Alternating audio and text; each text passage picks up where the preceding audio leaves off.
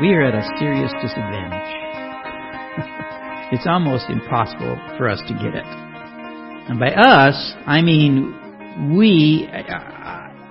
every person alive today has this difficulty.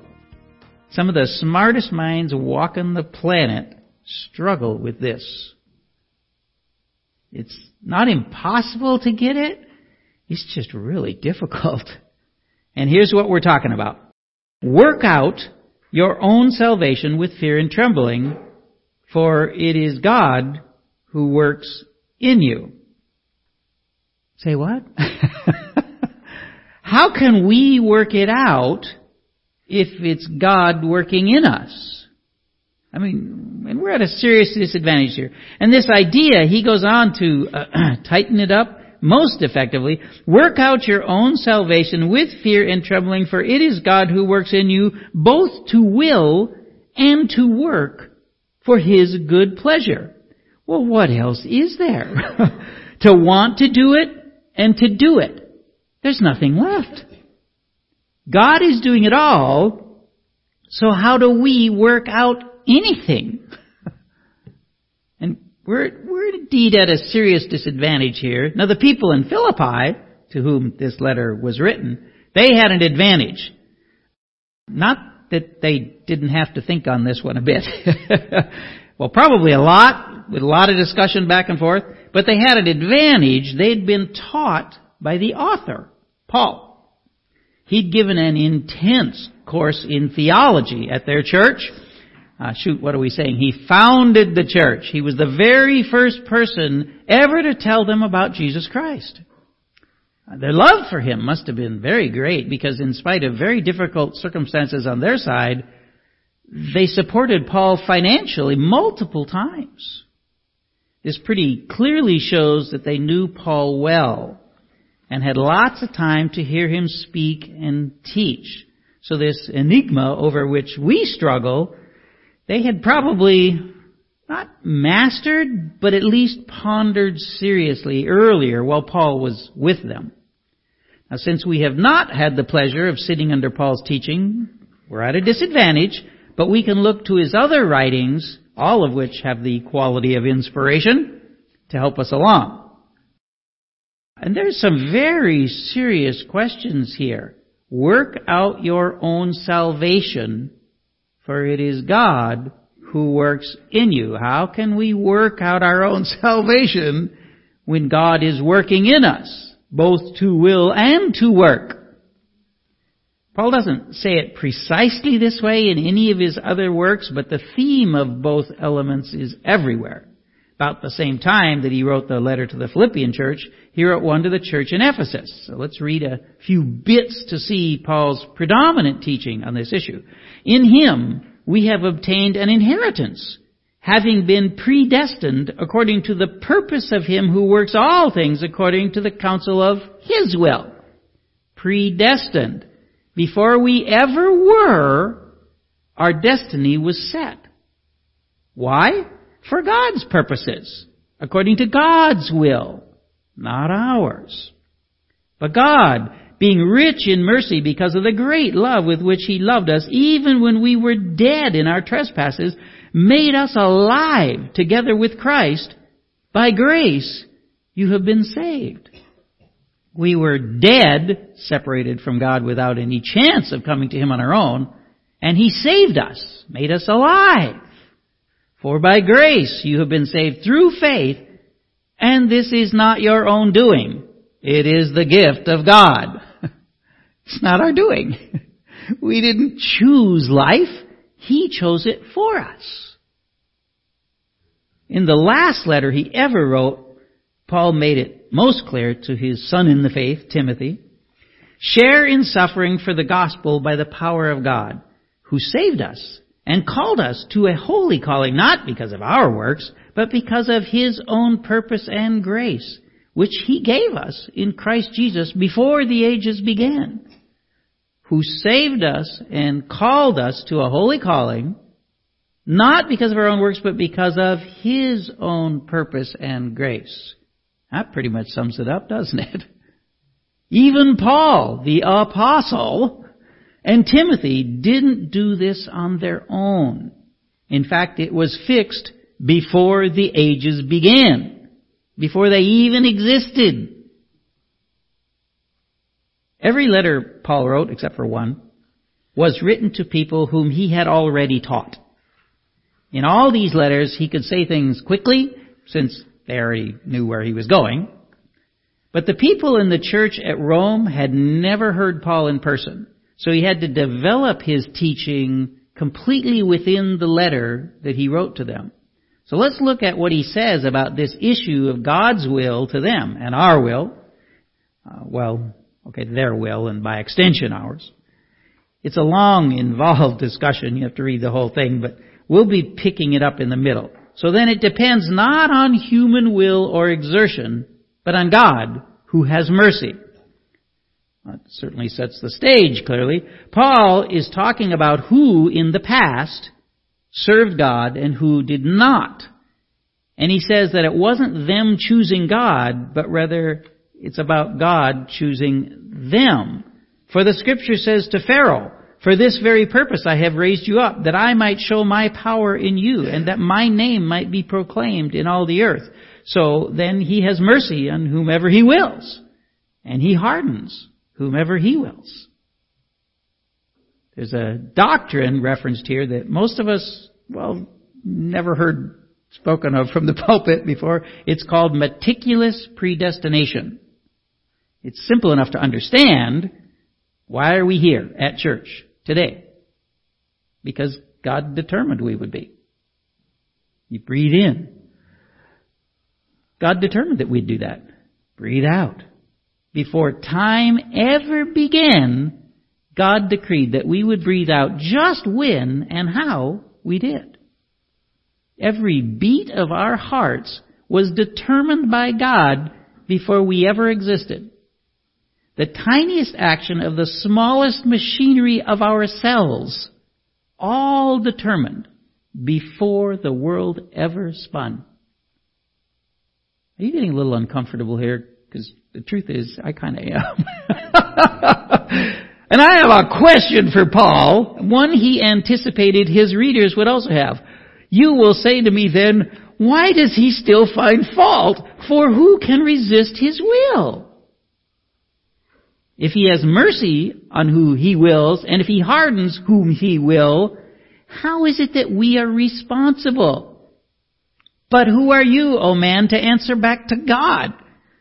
Will what is molded say to its molder, why have you made me like this? Has the potter no right over the clay to make out of the same lump one vessel for honorable use and another for dishonorable use?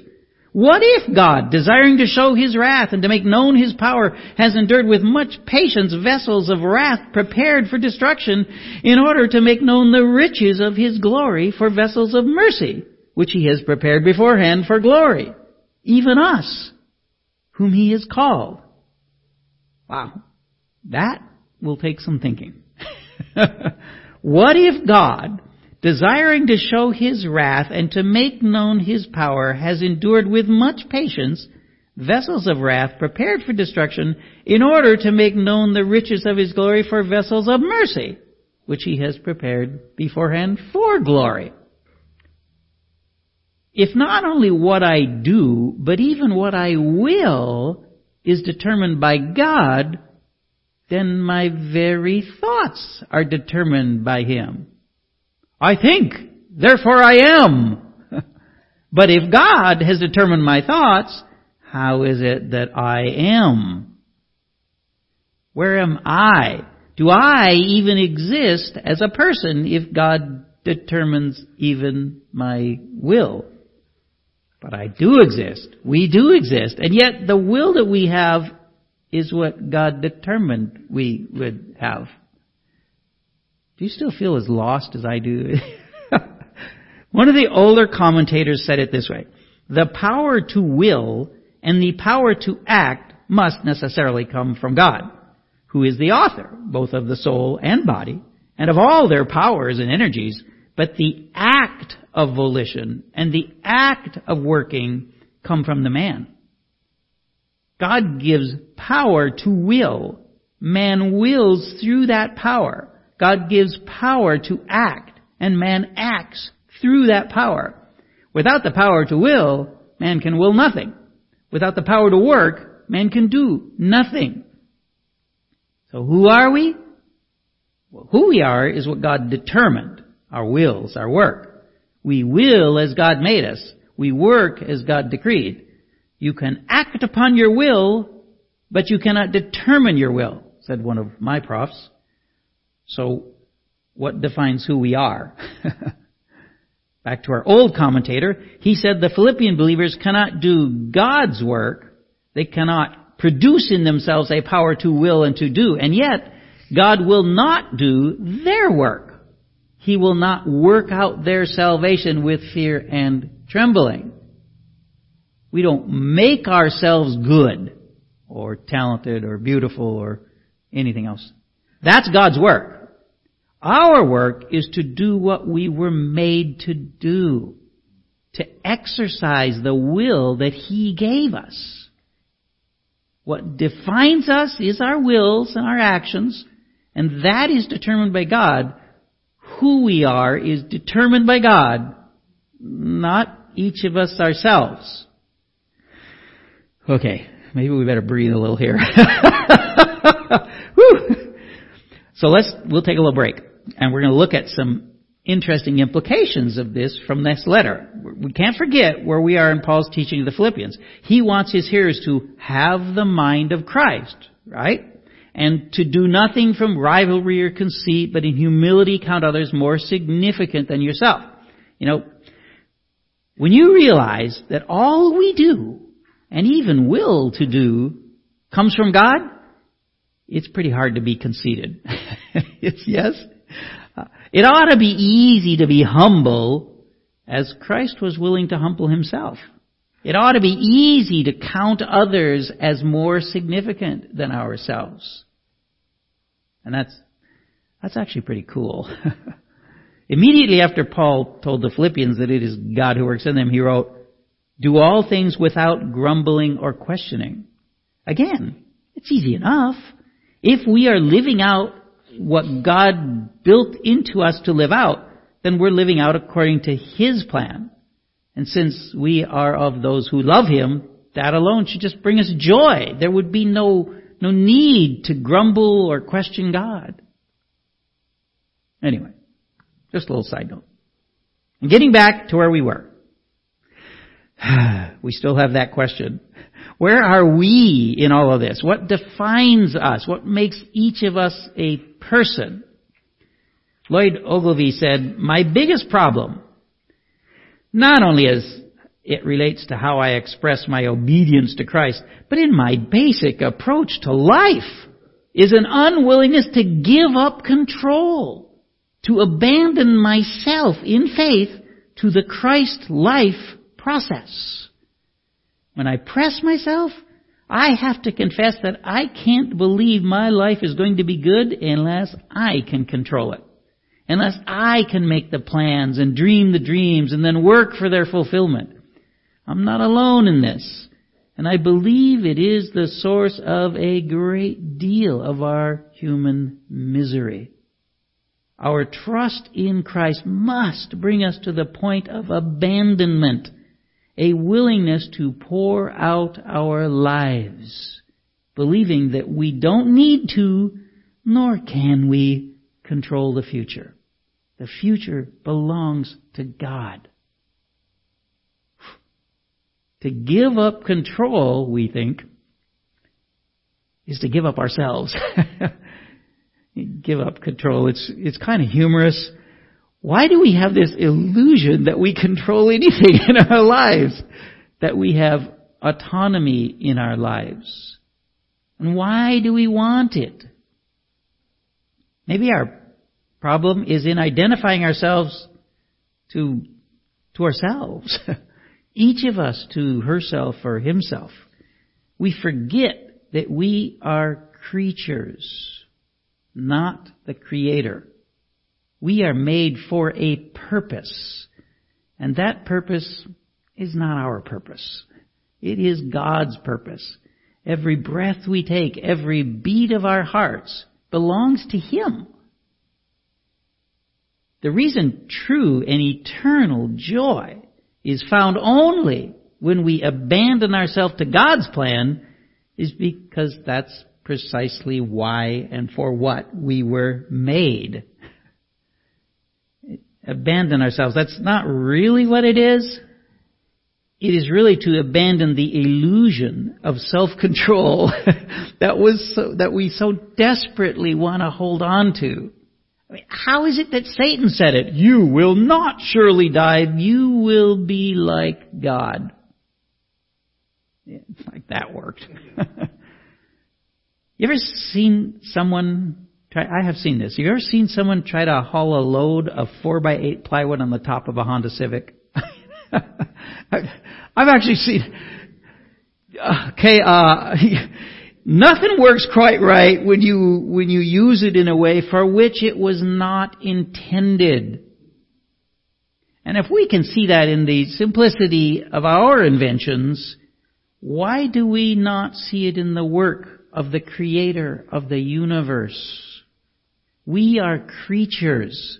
He and He alone is the Creator. Therefore, my beloved, as you have always obeyed, work out your own salvation with fear and trembling, for it is God who works in you both to will and to work for His good pleasure. God works and God wills, and it's good. But Houston, we have a problem. You see, the entire letter for the Philippians was written by Paul under inspiration of the Holy Spirit to instruct believers in how they should live.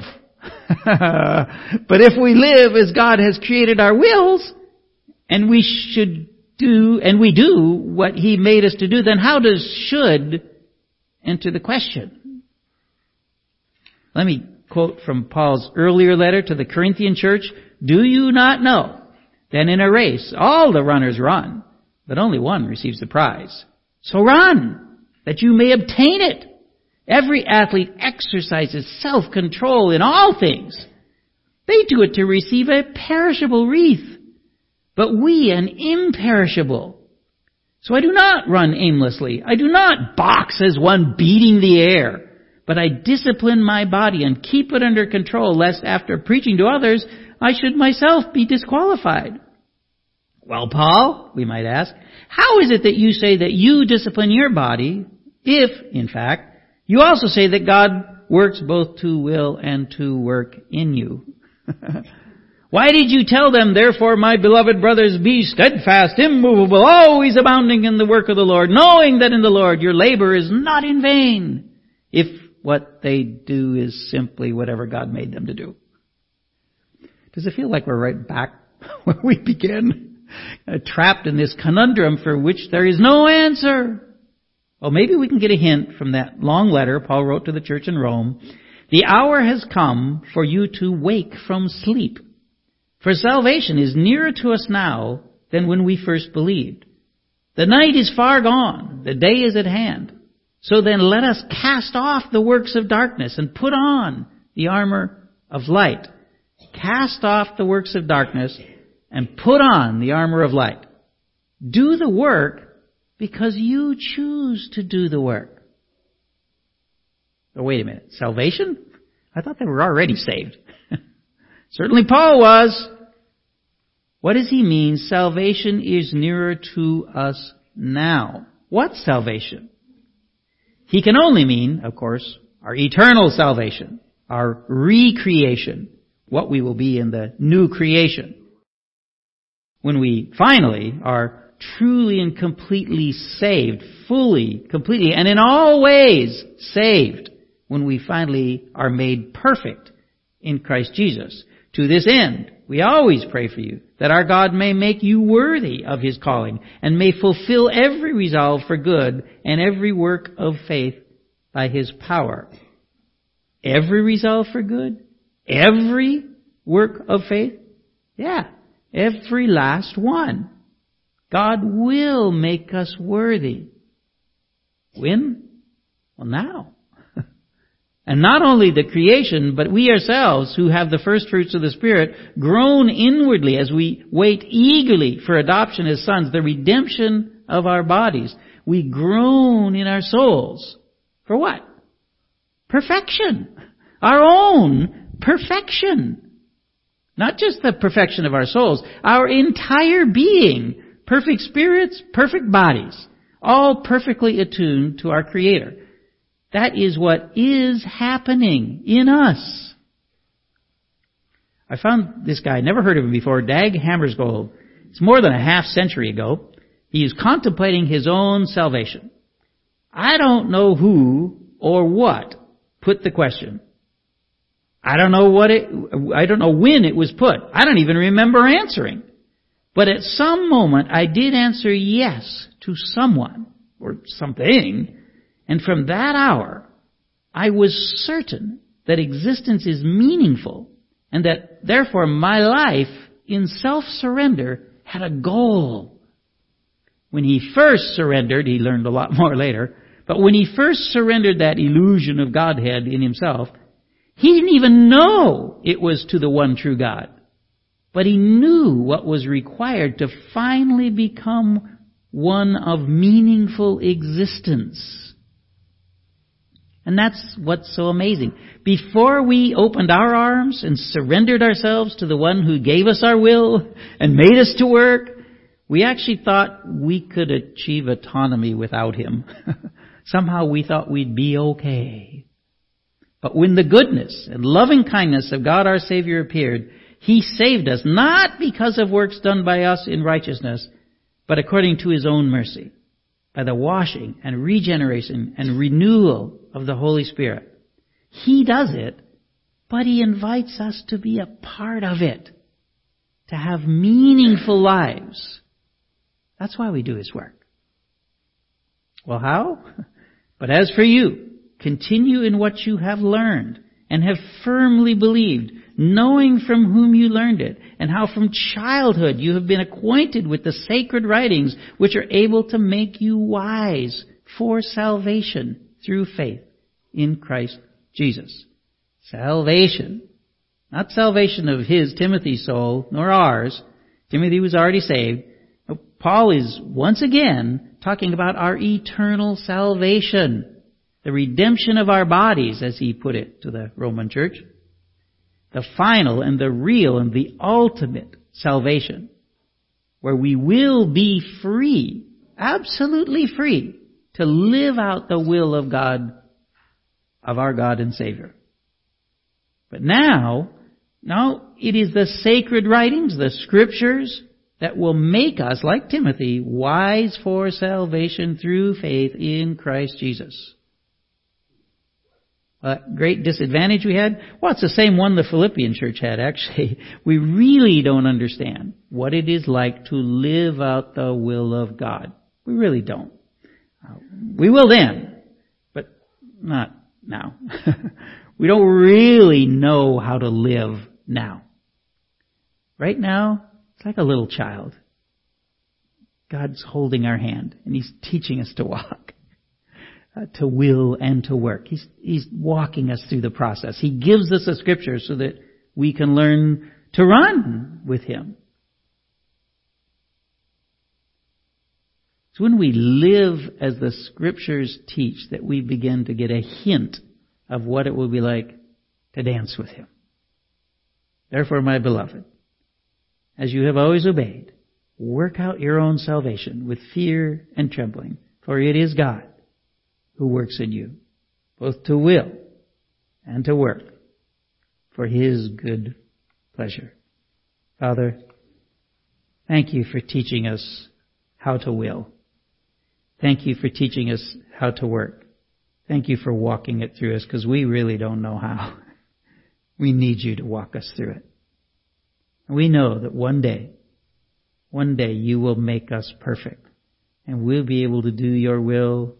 We'll be able to know Your will. We'll be able to do Your works all without the need to be helped along as we are now. But one day isn't here yet. We live today.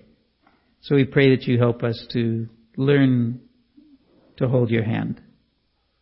to learn to walk where you help us to walk, to think how you want us to think.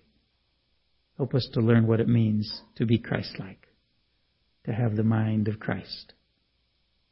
Thank you, Father. In Jesus' name we pray. Amen.